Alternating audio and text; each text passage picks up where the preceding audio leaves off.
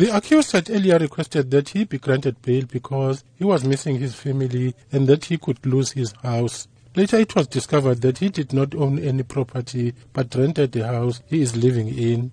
The accused also denied for having any previous convictions, but only to be discovered by the state that he had other previous convictions, which included 2 counts of assault and being in possession of dagga.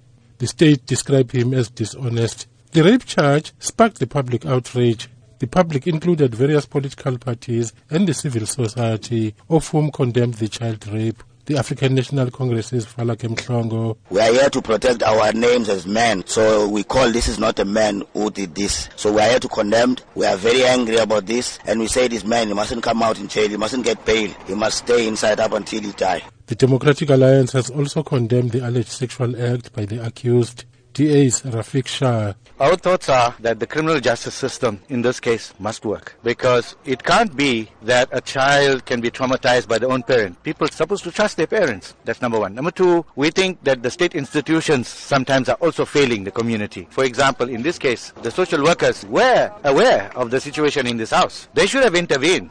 Meanwhile, the local Heavenside Civic Association's Roque Naidu has also blamed the state institutions, particularly the Social Welfare Department, for allegedly dragging its feet on the matter. In 2015, the school had reported the matter to child welfare, wherein it was pointed out that there's signs of malnutrition. The child was coming to school untidy and was not doing the homework. That is immediate signs of concern and abuse. We're talking about 2017, where there's a report of rape being made. So what has happened between 2015 and 2017? The school has got records of what has been done in terms of. There was jubilation amongst community members when the state refused bail to the accused. Community member Brandon Pillay had this to say. At the outset, I must say I feel a sense of jubilation in that the community coming out here and protesting was not in vain. For the magistrate to rule that bail was being denied is clearly evident that apart from taking into consideration the schedule of the offence and the seriousness, he also considered the community's plight and the community's cry for no bail.